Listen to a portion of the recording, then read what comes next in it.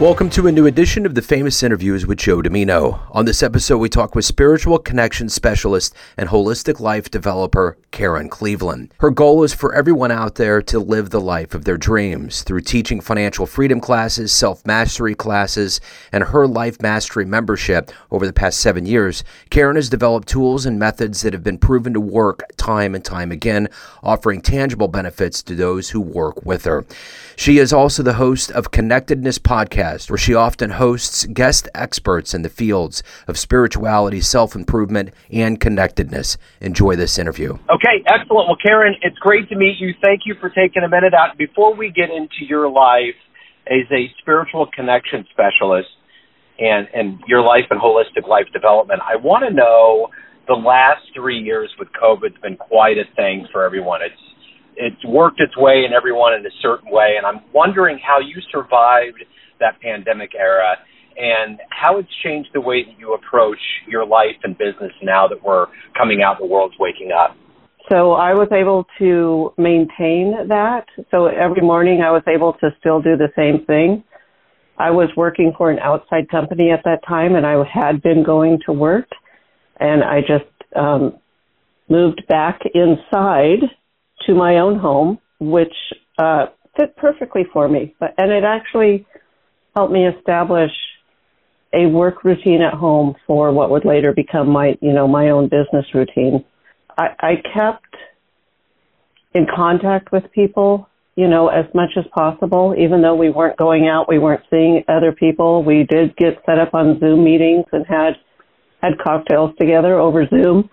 So it was precarious at times, and it wasn't always fun. But it's really great to be on this other side of it, coming out to what is a new normal. Nothing's the same as it was.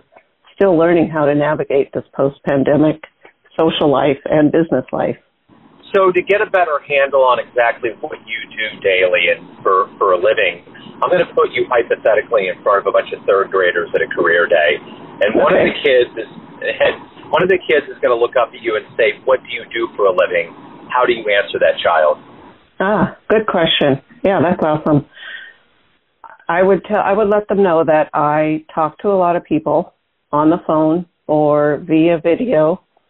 Sometimes I go out in person. I talk to them in person, and I just give them ideas about how they could have a happier life. So I might tell them some things they could do when they're feeling upset, when they feel like they didn't get the goal or the dream that they were trying to reach for. Maybe they didn't get selected for the basketball team or something like that.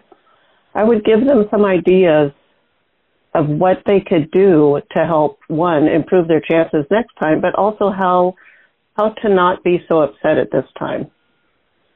And I would also, some of the other things that I would do, that I would explain is that I like to talk to people, and sometimes just asking them questions and listening to them about what they think about things and think about life and how they feel. Sometimes that just helps other people too, and I get a lot of enjoyment out of that. So when you were in the third grade or when you were a kid, what was your dream that you wanted to become when you grew up? I wanted to be a teacher. I wanted to be a teacher. I played teacher quite a bit in my house at that time. So I would say what you're doing right now is probably dream realized. Yeah, it really is. And it's been the long route around because I was actually discouraged by my brother of being a teacher because he told me they didn't make enough money, so it wasn't a dream to pursue. Yet somehow, even though I didn't go to college and got any kind of teaching certification or degree, somehow I've always been teaching in all of my jobs and, in churches, whatever. I have found a way to teach, and I'm absolutely a teacher. That's one of my, archetypes is a teacher. Let's get to the root of how this all started and how it all happened for you. Let's go back to where you were born and raised, and what were some of the seeds in childhood that were sprinkled and planted that grew into who you are today? Yeah, I was born in the Seattle area in the suburbs. I had I would call it typical Catholic upbringing in that we went to church and we went to the school, but we didn't necessarily do anything at home. That was spiritual in any way. Low-key camping vacations, getting together with friends on occasion and relatives. But I think what was constant throughout is openness. My parents were welcoming of every kind of person.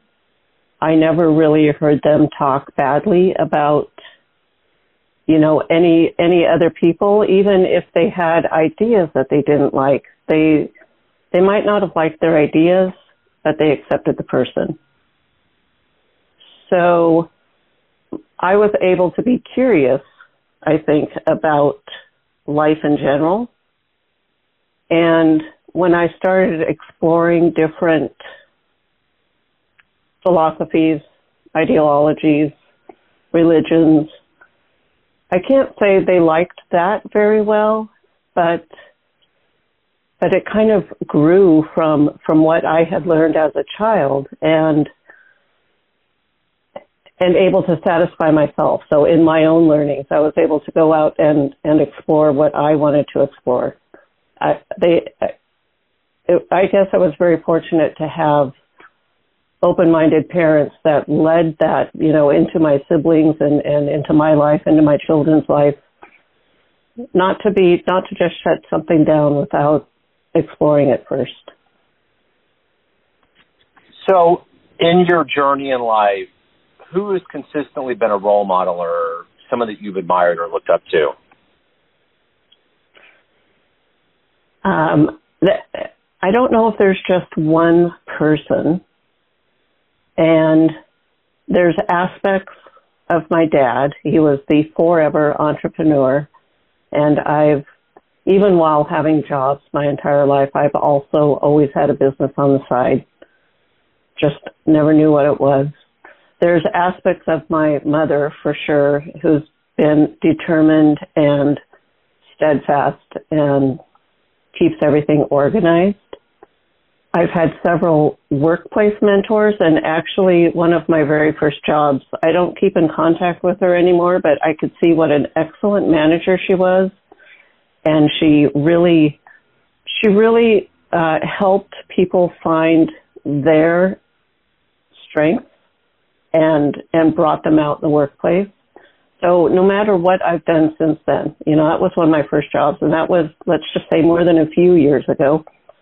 I've kept her in mind as I'm working with other people in really how to be diplomatic and help either the organization or the core project at hand while allowing people to shine and do that.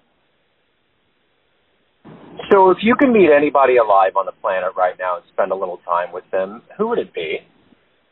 One person alive on the planet right now? I'm going to have to say that I have several mentors right now that I would love, or, not true mentors that I don't talk to them. I would love to meet, but I'm actually going to go with the Dalai Lama and would love to just sit and chat and pick his brain about a few things. But also the Pope. This Pope that we have is definitely unlike any other. So, yeah. I just saw a documentary not a documentary, I saw a trailer about a documentary on him, and it looks pretty fascinating. On the Pope or on the Pope? On the Pope, yeah. Yeah. Did you see two popes? No, I didn't. I want to. It's on my list. I'm curious, every day we wake up, we have things that we want to do, things we want to accomplish. What's the driving force? What motivates you through a day? And subsequently, how do you quantify a good day at the end of the day? My driving force is that I feel like sometimes I feel like I'm feeling the pain of the world. I've been in a position that I have really struggled, that I was unhappy, and that life just was miserable. Just bottom line, it was miserable. And I don't want other people to feel like that, because not only for their sake, but also for the sake of the world, because the more people that are down and miserable, it affects all of us. And so it really, when I hear about people that I know there are things that could change in their life because I finally figured it out and listened to people and did it myself, I really want them to know that there is something we can do. It's going to be okay. There is hope. There is something that can be done. So that is what keeps me going sometimes. When I don't really want to work, I think, is there just one person that needs to hear something I have to say? I don't need to change the world to solve all the world's problems, but maybe there's one person out there that could hear what I have to say today. And then at the end of the day, it's honestly a to-do checklist. I make my checklist the night before. It's like, here's what I want to get done tomorrow.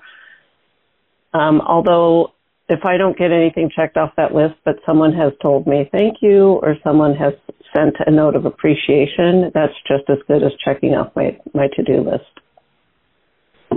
So if you have a dream tonight brought into the younger version of yourself, like in your 20s, and you could give that version of you a piece of advice based on the wisdom you've gained over your life, what would you tell that version?